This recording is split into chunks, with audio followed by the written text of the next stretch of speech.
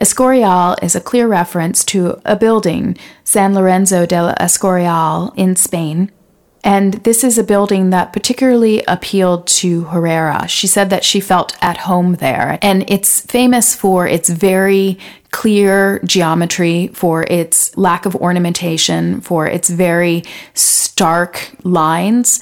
And given Herrera's predilection for clean lines and clear geometries, it's not a surprise that she would gravitate towards this building.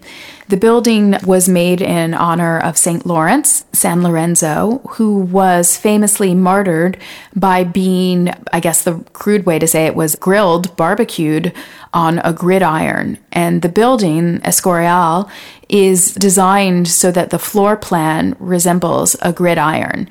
And that is what Herrera is referencing here with this arrangement of black and white forms.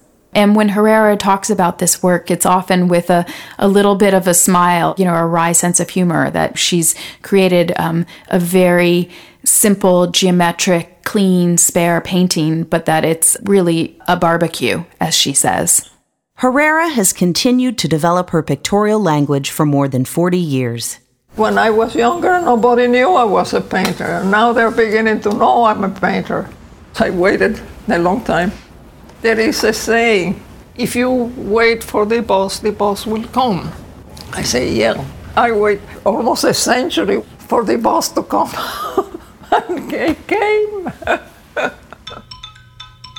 Herrera is still working almost every day in her studio. She gets up and she goes to her drawing table near the window and gets out her pencils and her rulers and a stack of tracing paper and starts working through various compositional iterations.